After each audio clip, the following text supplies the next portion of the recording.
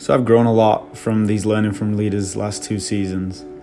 But one thing that stayed consistent is just being around people that want more for their lives. And then being around people that just talk about wanting more is very different. There's a lot of people that think they can just talk about dreams, talk about what they want to do. And I found it a lot when I was playing basketball. I'm trying to go overseas. I'm trying to do this. But they literally were just playing at the YMCA every day. And they were just saying it so they didn't have to get a job.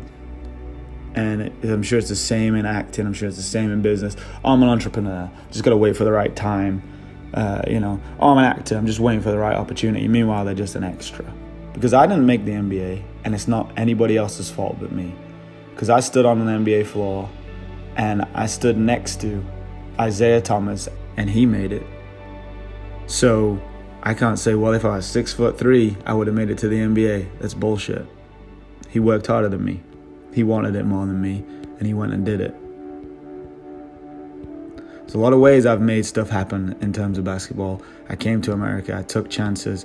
I put myself in positions to be around professionals. I put myself in positions to be around the best in the world, and I wasn't good enough. But I know that, and I made it happen, and I took that chance. And it's not about success and failure. It's about going for things that mean something to you. It's about dreaming. It's about passion. It's about heart. It's about taking a chance. And a lot of people just want to talk. And when you're around successful people, you sound like a fucking idiot. When you're around people that have gone for things, you sound like an idiot. In terms of business, just go and fucking do it. I had the idea for the iPhone. I had the idea for a dog park. I had the idea for a gym. Nobody cares about your ideas. Go and do it, or shut the fuck up.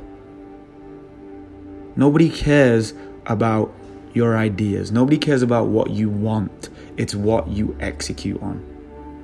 And it might blow up in your face. You might fail. You might get knocked on your ass. But at least you won't spend the rest of your life saying, I could have done that. You won't be one of them people that say, I could have been a professional football player. I could have been a professional basketball player. I could have been an actor. If only. There is no if only. I didn't make it to the NBA because I didn't work hard enough. Go and do it, or shut up.